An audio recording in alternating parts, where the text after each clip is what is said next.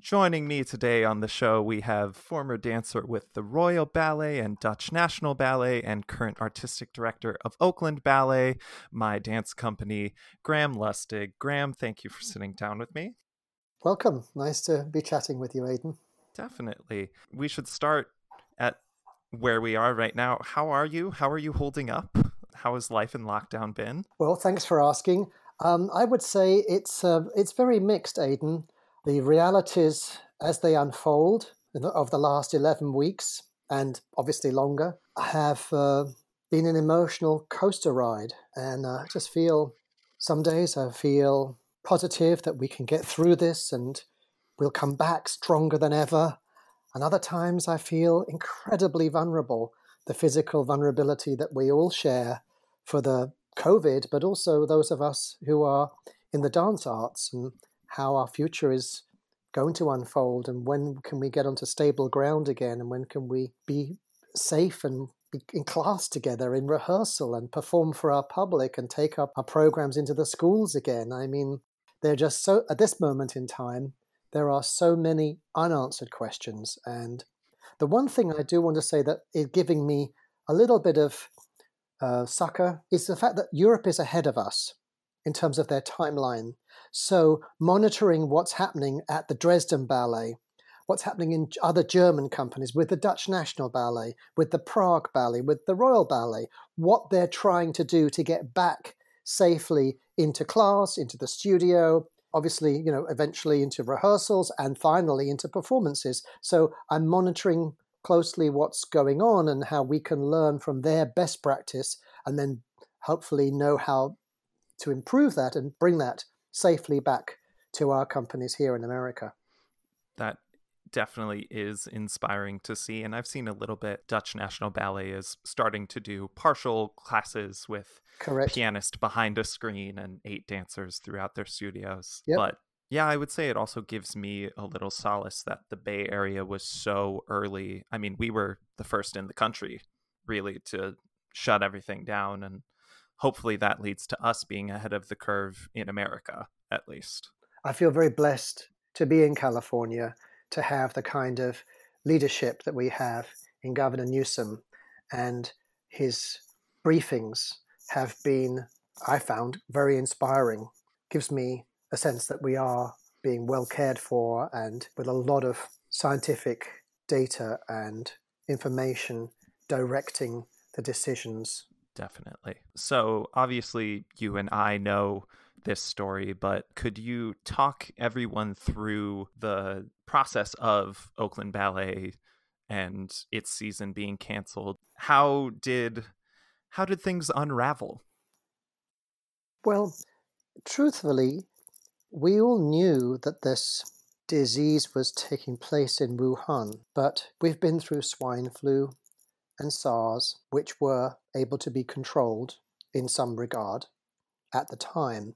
And so when things started sort of percolating in December and we were doing our Nutcracker season, we knew it was there, but we didn't know how quickly it would be here, and then what kind of the effects. So we had our last performance, a collaboration with Oakland Symphony, on February the 22nd. And we're looking forward to coming back a couple of weeks later to prepare for our spring season, which would actually have been completing today. Today would have been our last performance of the 1920 season. Those 2 programs that we would be presenting at this time were Dancing Through the Ceiling, a program that honors women choreographers, women composers, women lighting designers, women costume designers.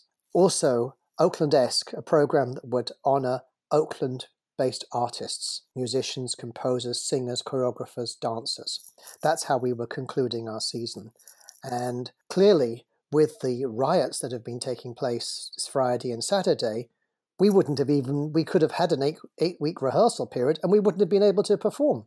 Because, oh, wow, I didn't even think about that. Because clearly all the theatres would have been closed down in downtown Oakland this weekend. So these are all very strange, abstract thoughts about, the future of the organization. But we, of course, were listening for guidance. And, as soon as the instruction came, then we were following those instructions. And decisions which seemed almost slow motion in coming to realization suddenly fell down like a pack of cards. So yeah, I saw a lot of organizations that were beginning fundraising campaigns to save their organizations, and I, of course, commend them and support them in that, but I also felt rather acutely that we just cancelled our season and our dancers were out of work just abruptly. So I began a GoFundMe, which is it's a dancers relief fund. I will say I'm personally very grateful that the relief fund that you set up was dancer-centric, but I am curious as to the full consequences as an organization of canceling a season. Were there deposits on venues that were lost? Was payment for rehearsal spaces lost? What was the fallout from abruptly stopping your plans? Well, I have to say, Aidan, that one of the most heartwarming things about this period is the generosity that I have experienced firsthand towards the Oakland Ballet, and I'm sure is happening to loads and loads of other arts organizations. When a venue says, it's okay, we're giving you your deposit back. Or when a funder says, yes, we gave you underwriting for that season of performances, and you couldn't do those performances, but keep the funding anyway. We know you need the money. You couldn't do the program, but we understand. The Walter and Elise Haas Foundation gave us money to conduct our education programs in the schools. One of the great blessings was we were able to take that online. So our You Can Dance program went from being personally in the schools to an online program.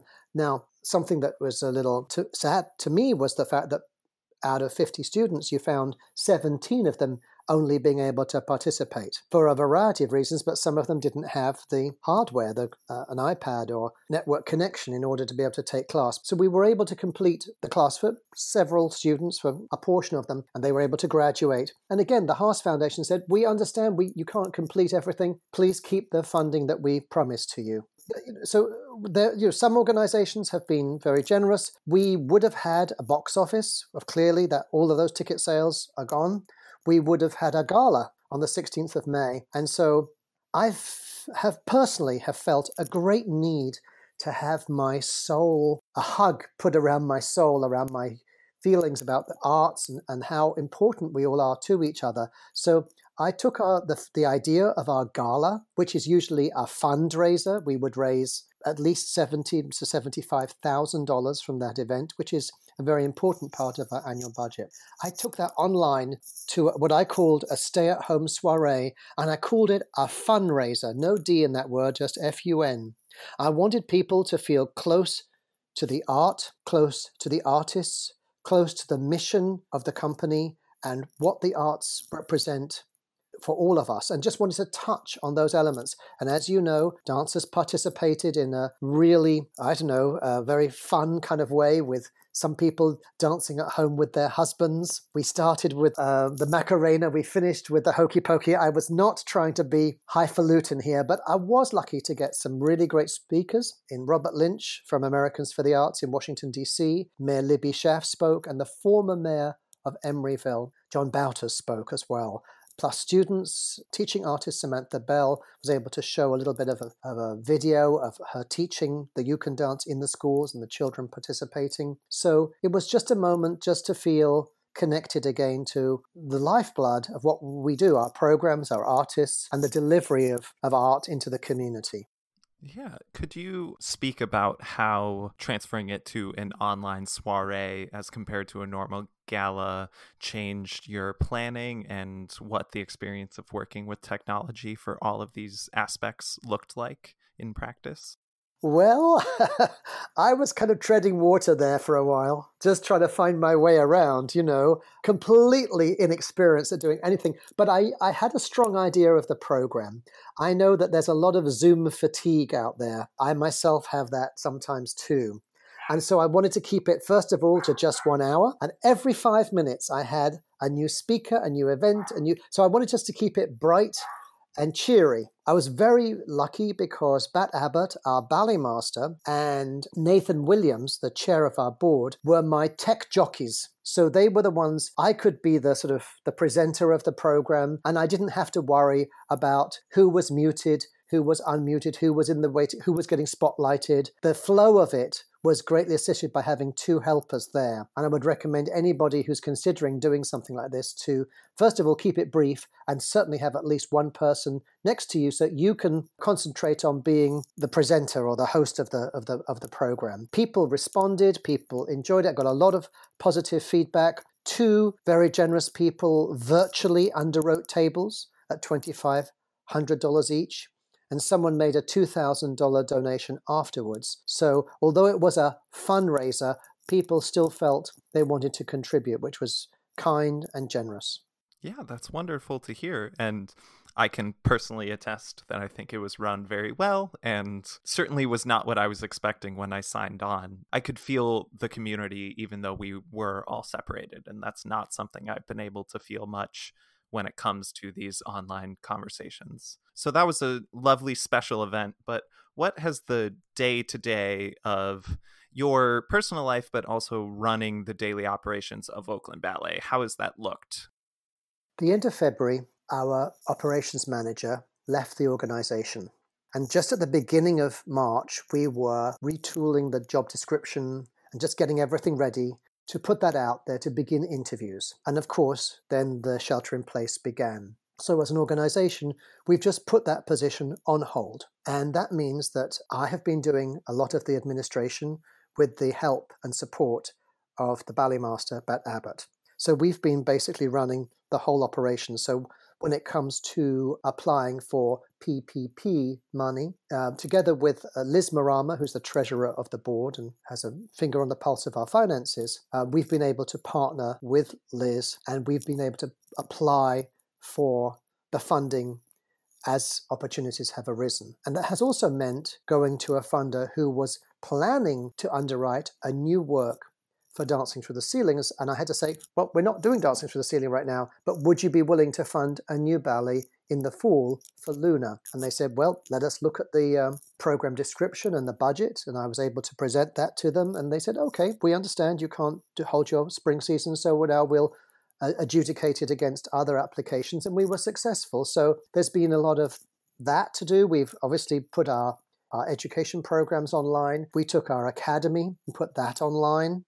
I suppose there have been a variety of different new alliances formed with various local arts, Bay Area arts groups in the East Bay. So there have been Zoom calls, committee meetings for the board meetings, which have to be organized and run. Basically, administratively, it's been very, very busy. Now, as you know, I'm the artistic director and I have a certain portion of my responsibility, which is definitely administrative. But as somebody who started dancing when they were 5 years old, and performed till I was 37 years old, being in touch with artists and art, whether I'm creating the dances or someone else is creating the dances, having that everyday contact with it is a sort of lifeblood to my imagination. It feeds my soul in a way that I can't really put into words. And so a few weeks ago, you know that we rehearsed at the Alameda Ballet Academy in Alameda there. And right at the beginning of the lockdown, the artistic director said, oh, well, the studio's closed, but if you ever want to come in, just let me know. So 3 weeks ago,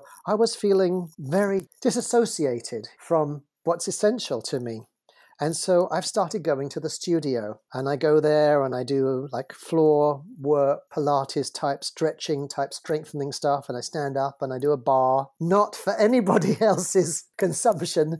I do center work as well, pushing this old body around the studio and re-experiencing and reimagining and remembering as well. But also, Aidan, the process of just being in the studio, putting on music in this big, vast, open space with bars and mirrors and sunlight pouring in. And just to be in that space heals my soul. It's like, yeah, I've been in studio since I was 5 years old. And this is my spot. This is the place where I can be. And I play music and I let ideas come and go and just step into the creative zone, I suppose. And that has been incredibly healing in a very fundamental way. So, it's good to do administration. It's great to have success and there's satisfaction in organizing and basically, staying the deeper commitment to keeping the organization rolling forwards. But at the same time, for personal nurturing, it's good to step out and be in a space where the imagination can soar and the body can move.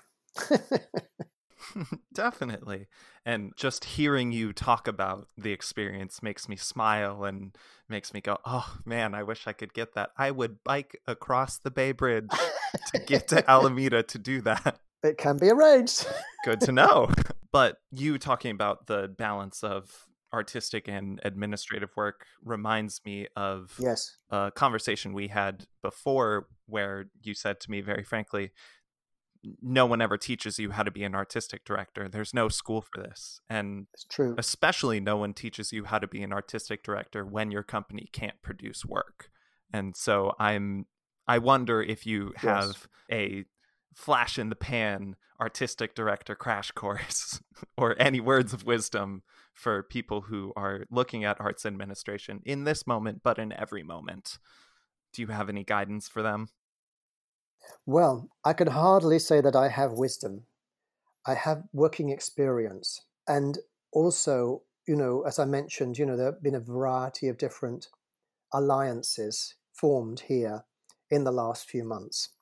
So I am greatly supported by the conversations I've been having with folks from Cal Performances, from Oakland Museum of California, the Oakland Symphony, the Oakland Zoo, and so forth. So there's one sort of consortium of arts leaders and administrative leaders who are in communication with each other, sharing resources, sharing new ideas. So I feel that that's really helpful. And in terms of a dance organization, again, I'm looking online, I'm seeing what other people are doing, learning from their leadership as well. One thing I'll share with you, and this is a pretty obvious thing. I started dancing, as I said, when I was just 5 years old. And as a kid growing up, I spent a heck of a lot of time dancing around at home. Clearly, I had my dance classes, but that wasn't enough. So, you find yourself dancing in the sitting room when everybody's not there, or in the kitchen, or even in your bedroom if you don't have much, don't have anywhere else to go. So sometimes when I'm working out a choreographic idea, I will fiddle around in the house here, especially in the kitchen, or prep my bar before I come in and teach in the kitchen. So seeing this multitude of dancers trapped at home in quarantine in various countries all over the world, dancing in their kitchens, in their sitting rooms, pushing back the furniture to make a little bit more space. It's both heartwarming and incredibly sad to see these creatures who are used to eating space and, holding this three-dimensional world around them, and they're trapped by these walls. And so that has, in a way, inspired people to make pieces in which the walls are featured choreography. One dances on one side of the wall and they do a split frame and there's a dancer on the other side of the wall, and that choreographic phase moves from one body to the other body. And then I saw one where they were throwing a shoe.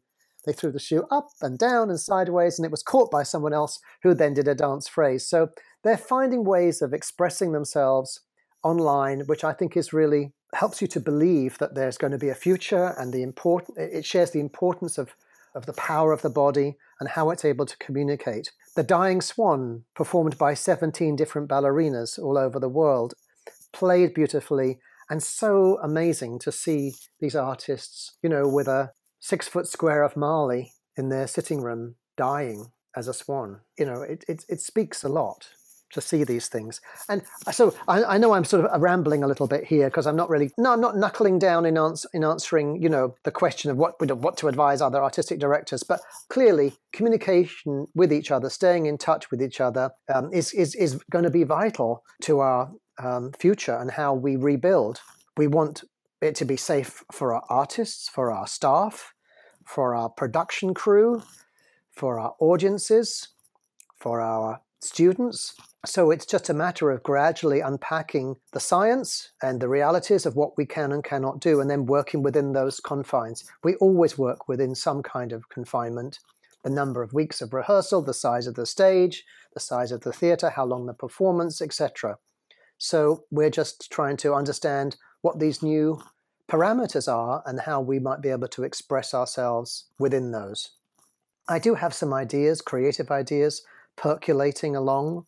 So that's really helps me to administer, because then I think that there's going to be an opportunity to create as well. Yeah. It's very heartening to hear that you are still actively choreographing and not giving in to the administrative side of it, and that you still have this. I love the idea of you in your kitchen working out choreographic phrases. That makes me smile. Looking towards the future, though, could you speak to how you're trying to keep Oakland Ballet creating and performing, and how the alliances that you've been mentioning could play a role in that? Today, I can't tell you when we would be able to bring dancers back together. And if we can't bring dancers back together, then we're not performing for our public in a public forum. Sure. But maybe we're doing something else. We could develop a series of solos. They could be placed in open air situations. The dancers don't have to meet each other apart from in a large space. So you could have there are a series of things. You could work with a solo musician and keep the right distance, social distance from them. So there are projects like that. And so I have been looking into venues, conventional open air venues, but perhaps ones that are less unconventional. I was inspired by a hip hop group in LA who staged a performance in a car park. People paid per car to come in for the performance, and they drove and were placed in a very large semicircle. And then, when the performance began, this is the really cool thing, Aidan, they were asked to turn on their headlamps. And that's where the dance was performed. So that is genius to me. And a family can come and stay in there. They were asked to keep their windows closed, But that is an intriguing thought. If we could find the right space, and have the material. I'm not quite sure how they did it with their dance troupe, honestly. I haven't seen the video, so I don't know how they were able to make that work with their dancers working together safely. Now, Dutch National, we mentioned, they're planning to start performances in September. I have been in discussion with the beautifully restored and recently reopened Presidio Theatre. Have you been down there? I have not. I've seen the outside of it, but I haven't gotten into the actual space. You are familiar with the area, though? I am, yes. So I have been, and actually still am, ridiculously excited about presenting our Luna Mexicana performance there. That was something that I was planning with them through the spring. Of course, its plans are now somewhat on hold while we wait to find out what can be done. But the conversation, I got an enormous kick 2 weeks ago when they called me and said, well, if we can't perform indoors, would you be willing to perform outdoors in the parade ground next to the theatre?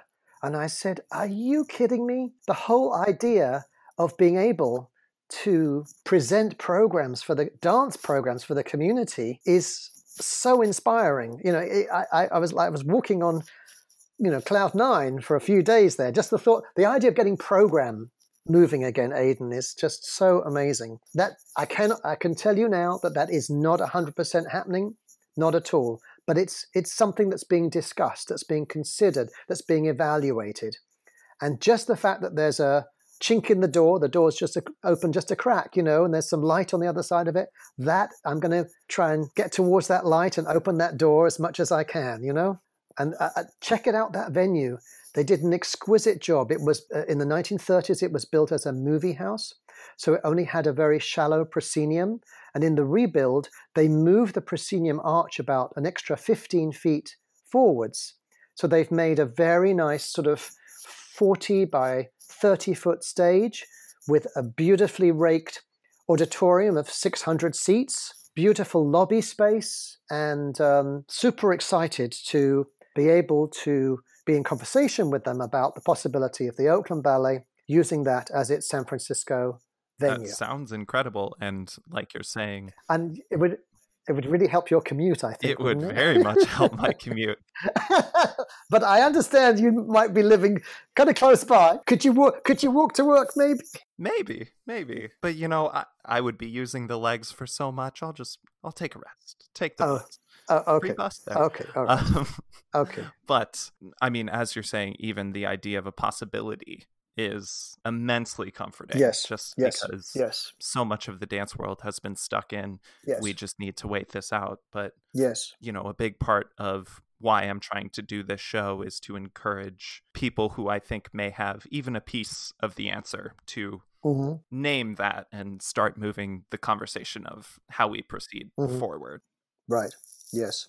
So, one big thing that I have been thinking about is this question of profit models. Dance and a lot of artistic professions rely on a sort of patronage based system to present work and keep it financially viable.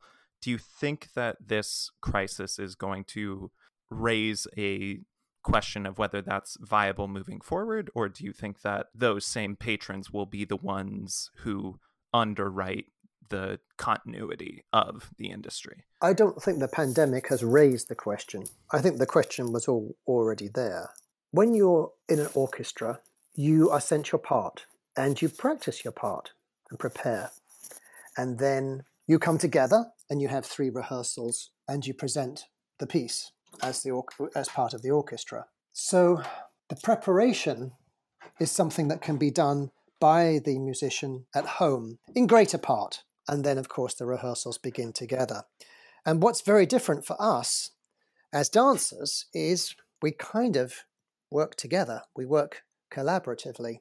We work over many, many hours, days, and eventually weeks to create product or rehearse existing product and present that product. So there is an inherent amount of cost involved with presenting that kind of work. If we wanted to continue, I can't see how those kinds of costs can be eradicated. Different theatres have different costs affiliated to them. The Oakland Ballet has been performing at the Paramount Theatre for half a century. It's a 3,000 seat opera house in downtown Oakland, with obviously a variety of different costs affiliated. Were we to try to present Nutcracker there, but only have 500 people sitting in the theatre, we would need significant underwriting to make that a viable proposition. So, you asked me, will those supporters, will they continue to? Who knows? I think that a lot of funding institutions have been very hard hit by the change in the economy, and that their corpuses, or their corpi, I think is the word, have been greatly reduced. So we again face a lot of uncertainties to see, well, who is going to be able to underwrite us, if underwriting might even be feasible. So yeah, there are a ton of questions. And of course, I dance in Europe, you said at the beginning. There's a very different funding model. I don't remember the amount of money, but Germany announced an absolutely enormous amount of euros that it was reinvesting in its arts following the pandemic. So we're on a very different model here in America. And I know that a lot of institutions are facing great hardship. How that's going to unfurl, Aidan, we can't really predict. I think that we've got to keep advocating for the arts at a local level, which we're also doing, and at a national level. Remind people of what an economic engine the arts are, because if you think about collectively all the different performing arts venues in Oakland, the numbers of people, the hundreds of thousands, possibly millions of people who come to Oakland on a annual basis to take advantage of the various types of theatres and performances that we have. And then, of course, all of these institutions, like the ballet, like the museum, like the symphony, have incredible programs into the Oakland school districts, where they're in 20 different schools. And those students would not, if the symphony didn't exist, or the museum or the ballet were no longer able to be in existence, then those students would be missing out enormously in arts learning, because oftentimes the access to arts is something that's significantly underrepresented. We're all trying to figure it out.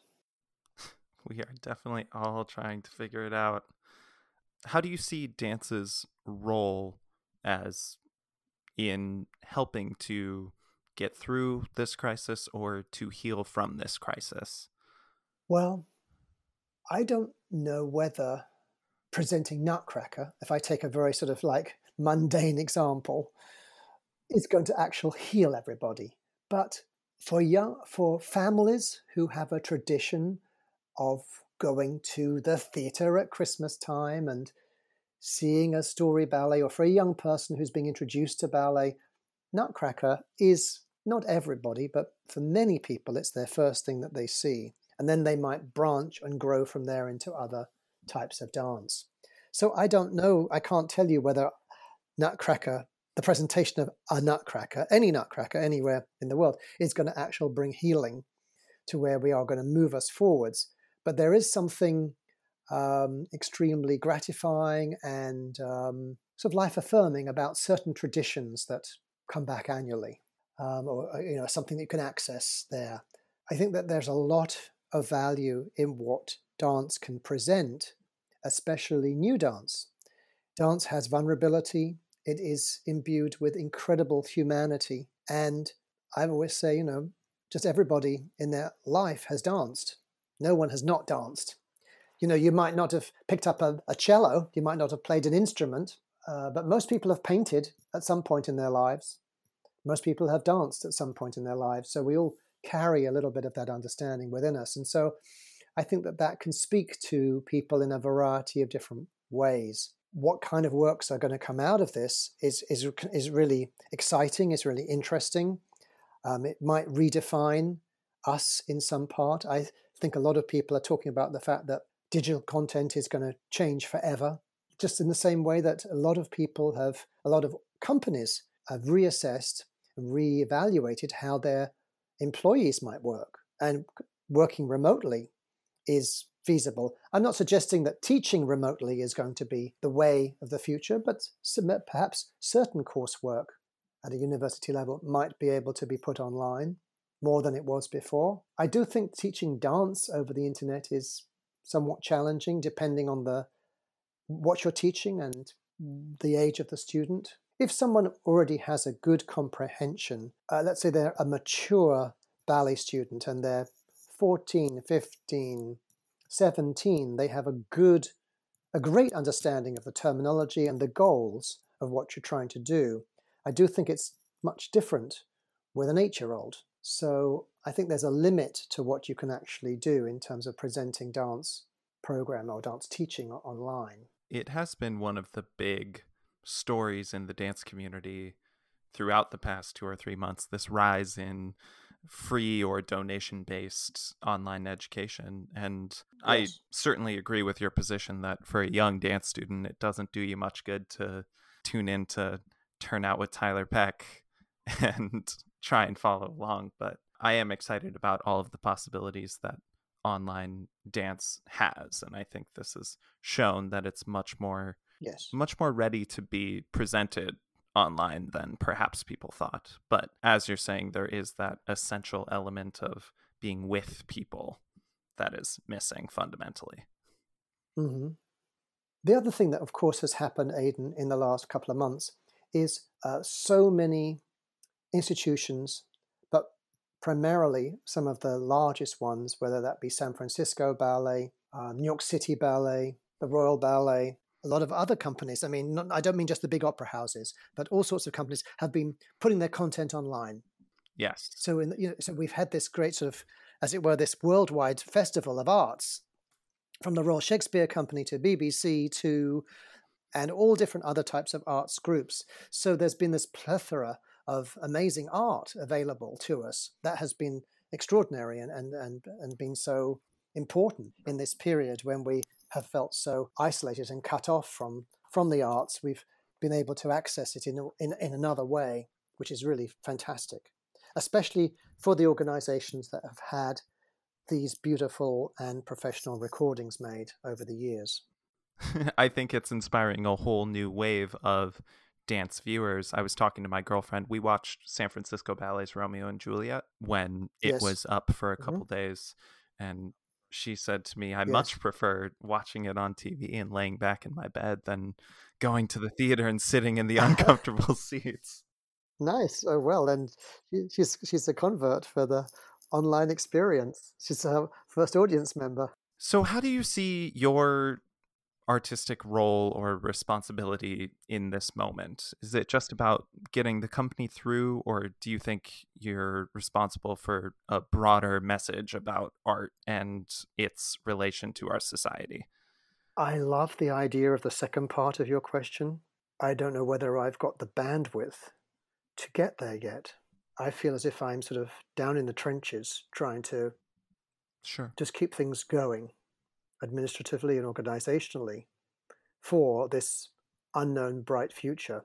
But yes, there's a lot that needs to be addressed. There's a great deal. There's going to be a hunger for people to express and touch base with what's going on. That's what the arts, the best of the arts, can do for us. And in part, before we got on, I was thinking about there are different types of museums in the world, art museums, right? There are some that are exclusively devoted to old masters, for instance, and there's some that are incredibly modern. And yet there are yet others who are hybrid. And I think that, this type of dance organization is something of a hybrid, insofar as that we would be in a single year, we would present something that you might call a classic, such as a Nutcracker, but we would also be presenting work that would be more groundbreaking, more fresh, and new, and perspectives that are current, and expressions of artists who are thinkers and intellectuals of today.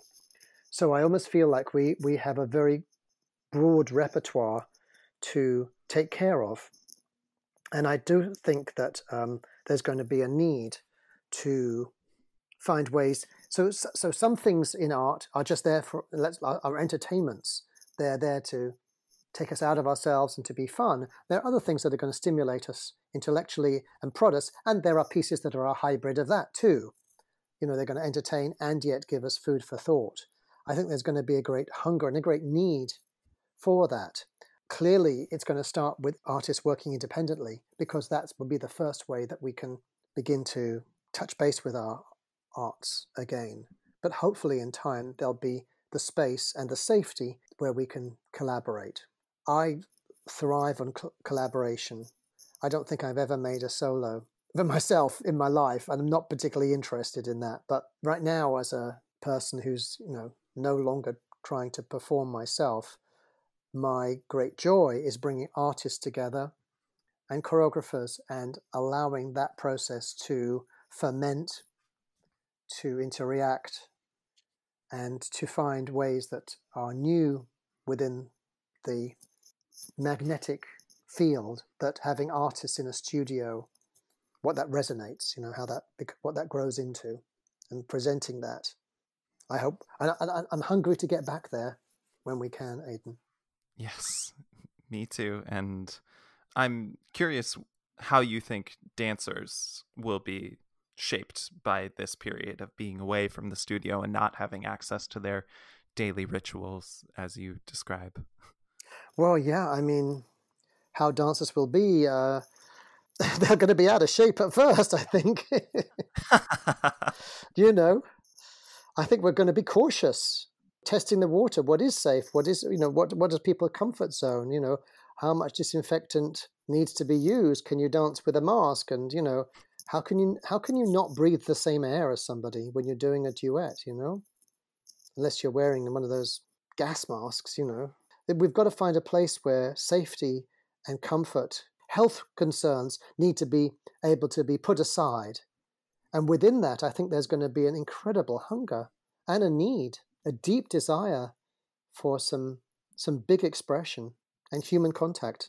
Just literally being able to dance together, that's going to feel very magical, I think, because it's been gone for so long. Yes, touching, lifting, Definitely. pulling, sharing weight, sharing gravity. Those are going to be very special things as we regroup. What a statement it will be just to be able to be a foot away from someone or actually touch someone. And we've known this as dancers, how physical contact is sometimes rare in our society, and how just the act of being comfortable in our bodies in that way is powerful for people. But it'll be 10 times more powerful in a world where no one's had a handshake in 3 months, you know? Absolutely. But I am so glad you're in the trenches fighting for the future of dance in Oakland and beyond. Is there anything you want to say to the world, to the dance community, to artists of the world before we hop off? That's such a big request. But I love big questions, Graham.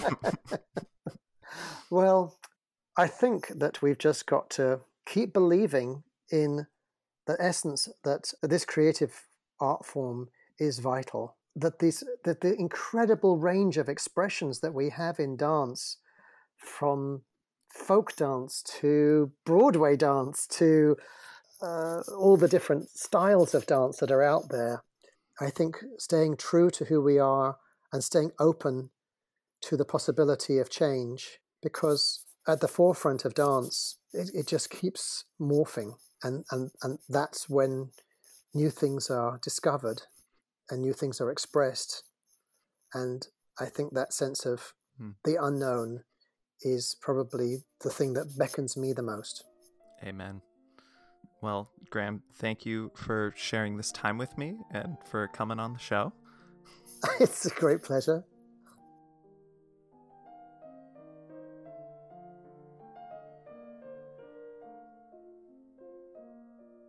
Hi, everyone. Thanks for listening to the show. I have great news. We are now on Apple Podcasts, so please go over to Apple Podcast and subscribe to Starving Art Podcast, and be sure to rate it and share it with your friends and let the world know that I am out here doing my thing. If you want to keep up with the show, hear about any new episode releases, and get some behind the scenes info about the process of creating the show, and hear more about the figures that I talk about, you can follow me on Instagram at StarvingArtPod. Thank you for listening, and I hope that you gather some strength and encouragement from the work that I'm doing. Talk to you soon.